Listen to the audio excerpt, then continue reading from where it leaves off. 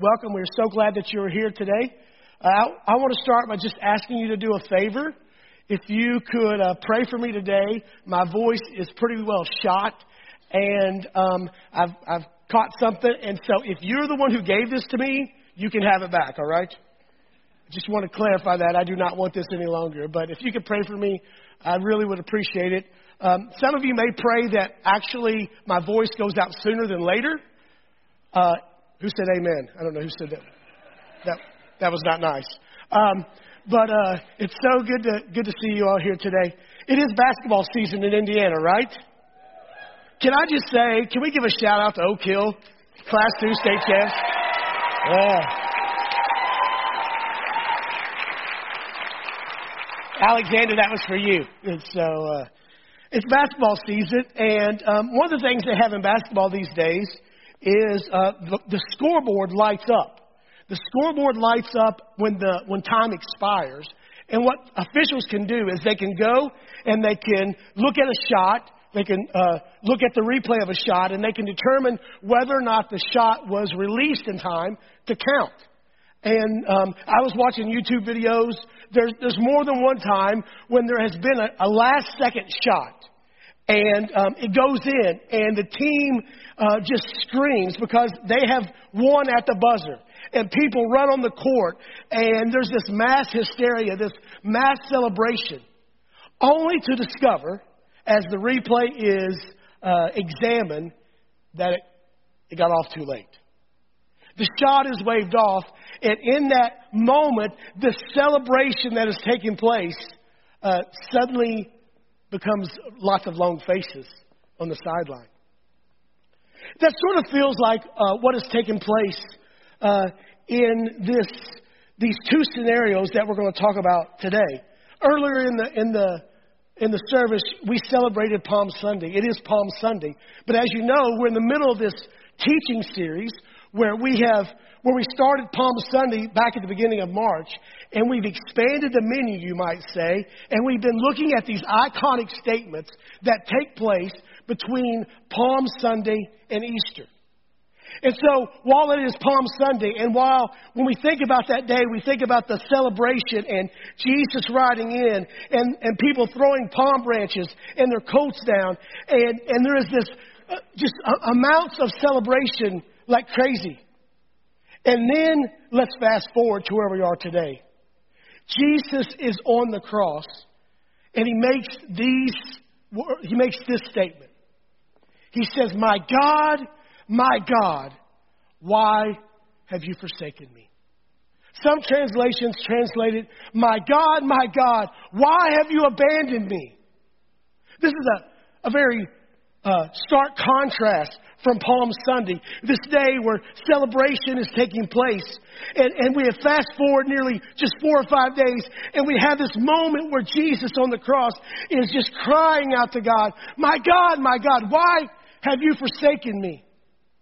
This is the passage of Scripture that I actually thought I knew a lot about. I've heard lots of sermons talking about this passage of Scripture from since I was a kid. But as I begin to study it, I begin to try to understand it, I begin to realize that there's lots of different understandings and ideas about this passage of Scripture. One is that this is a theological statement.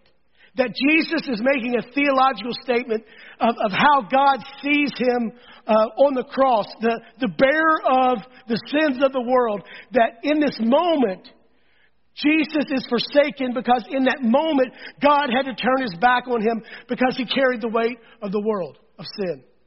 The other idea is that in this moment, Jesus is just crying out from the depths of his heart that maybe God had not really forsaken him at all, but his perception of because he carried the sins of the world on his shoulders, the perception that he began to understand was that God had forsaken him. Not that God had ever turned his back on him at all. It was very interesting to dive into that. It really reminded me a lot of modern art. I think we have a picture. So when you saw this picture, how many of you saw the sun first? A few of you. How many of you saw the tree first? A few. How many couldn't see either because of all the little dots? You see, when you look at this picture, you really can't look at it and say it's about the sun. You really can't look at it and say it's about the tree. You really can't look at it and say it's about the dots, because really it's about all of it, right? And so when we look at Scripture over and over and over again, and we try to really press it into one idea, we miss the point, because the Scripture has been inspired by God, and sometimes the answer is yes. That what God is saying here when he says, my God, why have you forsaken me, is both this deep feeling from Jesus that he feels alone, and at the same time, there is this reality that in this moment, he is carrying the weight of sin on his shoulders, and he is separated from God in that moment. And so this morning, I want to unpack it just for a few moments. One of the things that we do understand is that Jesus cries out, my God, why have you forsaken me? It is from the depths of his heart and his emotion. It's really impossible to separate it as just some theological statement. Jesus, it really feels the weight of the pain of the crucifixion. Crucifixions were brutal executions. Jesus comes to this point, having been betrayed by his friends.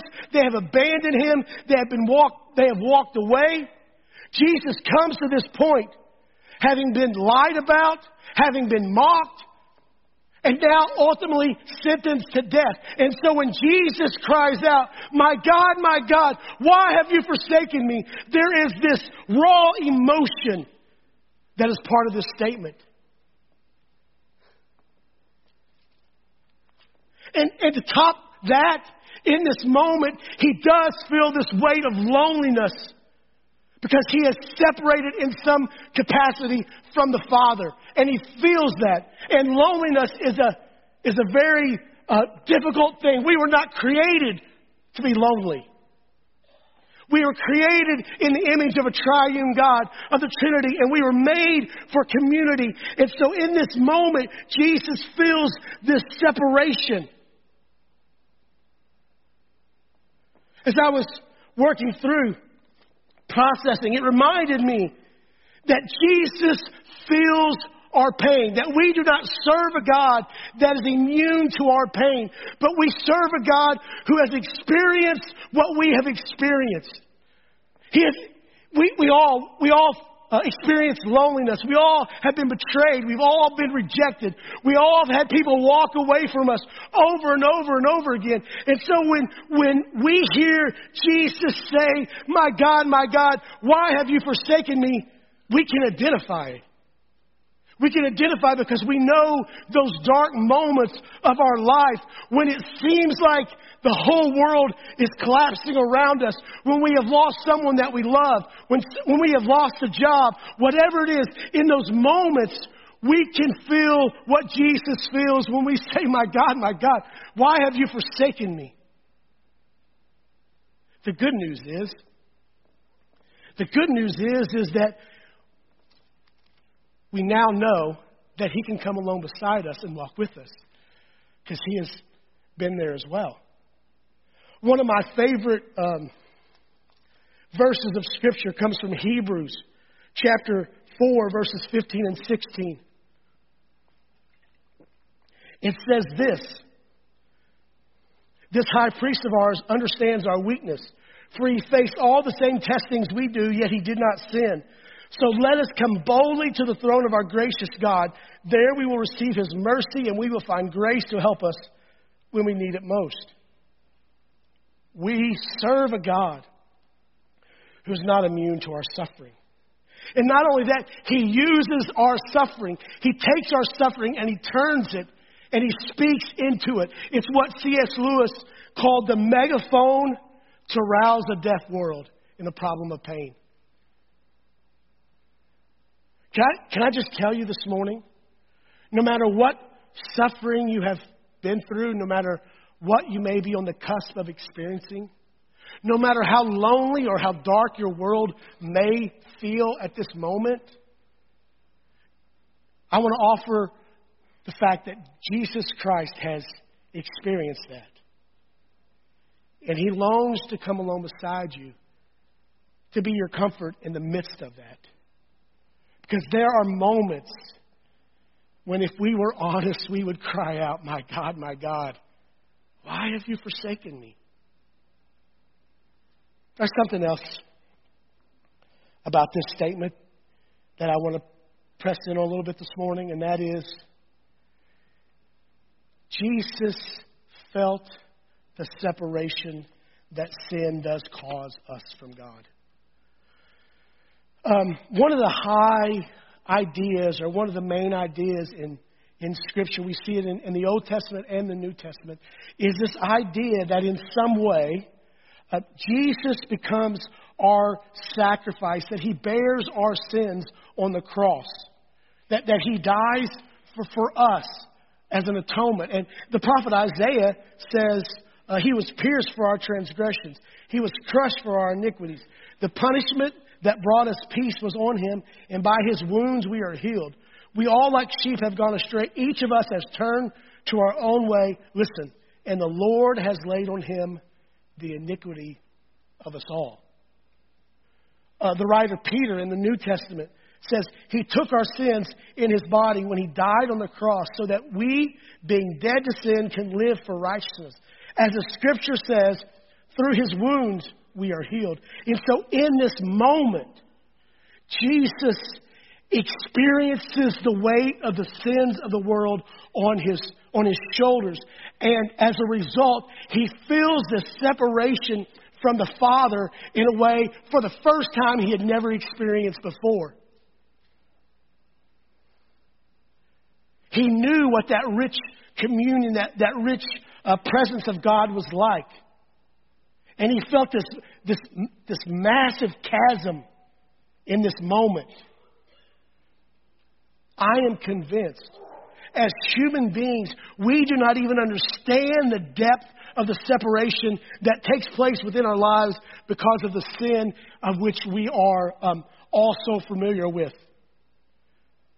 We don't even begin to understand or grasp the amount of separation that is a part of our life when sin has its way in us. A few weeks ago, we had family skate night out at Idlewild. I just want you to know I skated. And I'm just going to brag on myself just for a moment. I didn't fall down one time, which is good because at my age, if I fall down, it's a whole lot harder to get back up. But there's something about skates that I find very interesting. When you put them on, the floor seems to be doing weird things, right? Like when you put your skates on, it takes a while to adjust to them, and after a while you adjust and you skate, and then when you take them off, the world does that weird thing again, and now the floor seems weird again. I wonder if sometimes we fail to understand the chasm of the lack of God's presence in our life because of sin, because we have simply adjusted. We have simply adjusted to what we now think is the new normal. So, for those of us who in the room who may have never accepted Jesus Christ, even sought His forgiveness, we live our life with certain things that are displeasing to God, and we don't even realize what it would be like to experience God's presence. For some of us who may have made a decision to follow Jesus Christ, and we allow things to creep back in, maybe it's a habit, or maybe it's an addiction. Maybe it's an attitude. And we allow it to creep back in, and it begins to fog our ability to perceive and understand God's presence within our lives. And it's like the skates. We simply just get used to the new norm.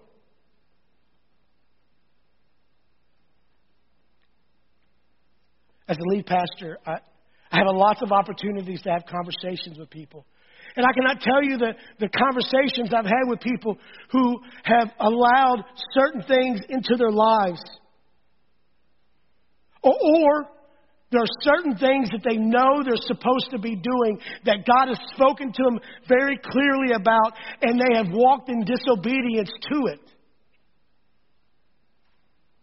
And so many times I've had these conversations, and they wonder why their spiritual life seems just to be spinning out. And as we press in a little bit, we discover that there are things in their life that they know are displeasing to God. There are things in their life that they know God is asking them to do that they have not walked in obedience to. And they don't even realize the presence of God that they are missing because they have simply got used to the new norm.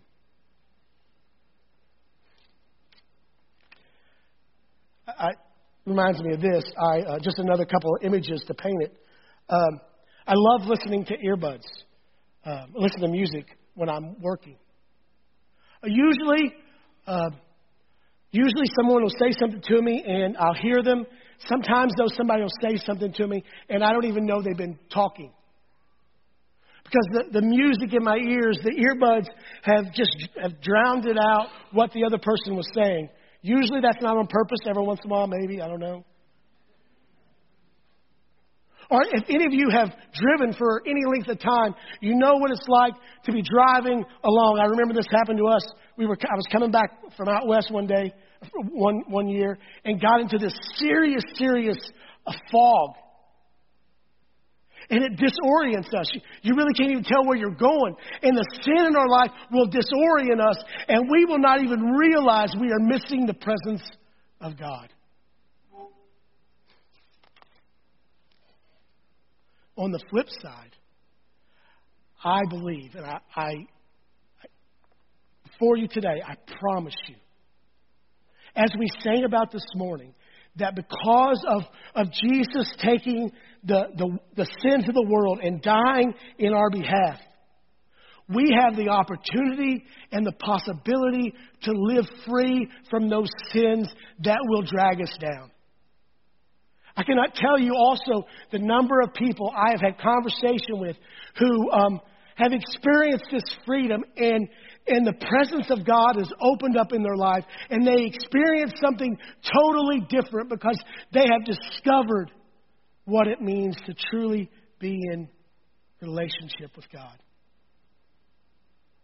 Jesus in this moment cries out, my God, why have you forsaken me? Because in this moment, he feels the weight of sin and he knows the separation that it has brought. What I want to offer you today is this hope that you can experience something different because of what Jesus did on the cross. I want to unpack one more thing. And that is when Jesus makes this statement, my God, why have you forsaken me? He is actually quoting the first line in Psalm 22. And you know, in Jesus' day, the Psalms weren't all numbered.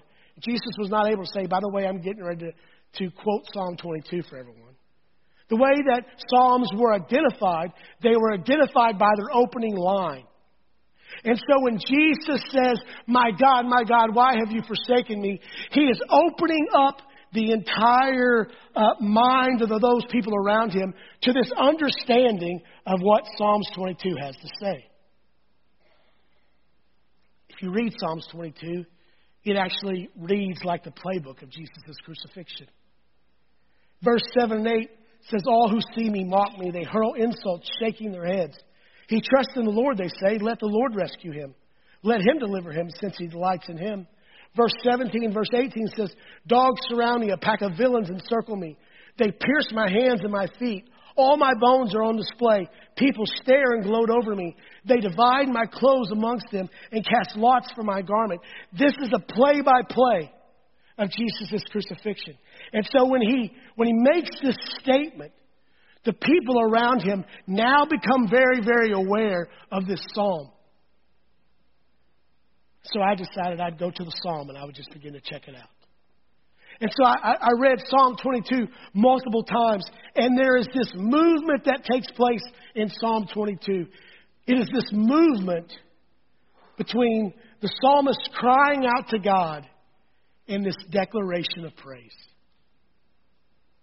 There is this movement between the psalmist in raw emotion asking God, why has he forsaken him, to this movement to where later on it says the poor will eat and be satisfied.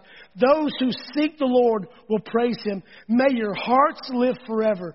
There is this movement that takes place. It is the same movement in your life that God offers you. It is this movement, in either case, this movement from those moments when you have been alone, when you have been disappointed, and God says, if you seek me, you'll find me. It's this movement, if you've allowed sin in your life, or you've never experienced the hope of Jesus Christ, there's this movement to where God says, there's hope.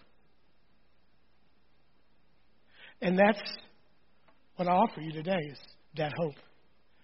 That hope that because of what Jesus did on the cross, we know that our suffering is not uncommon to him, that he understands. And because of what Jesus did on the cross, we also have the hope that we can experience the freedom. Because he was willing to die on the cross for our sins. Because he was willing to allow himself to be separated from the Father, to carry the weight of the sin of the world on his shoulders. We have the hope that forgiveness is ours. That is my